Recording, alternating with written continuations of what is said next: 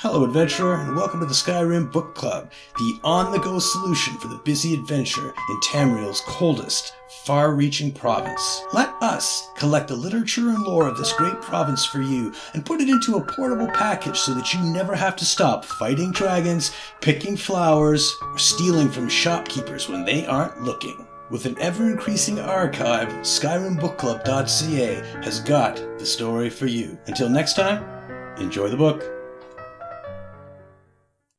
A Citizen's Petition by Aidan Cordrell. A letter addressed to the Blackcaster Mages Guild regarding a missing person. Lady Yomanuko, it has been a week since my husband disappeared on the road near Haddock's Market, and nothing has been done. It is bad enough that you permit a black market to operate so close to the trade road, but your complete lack of concern for the citizens of your city is appalling.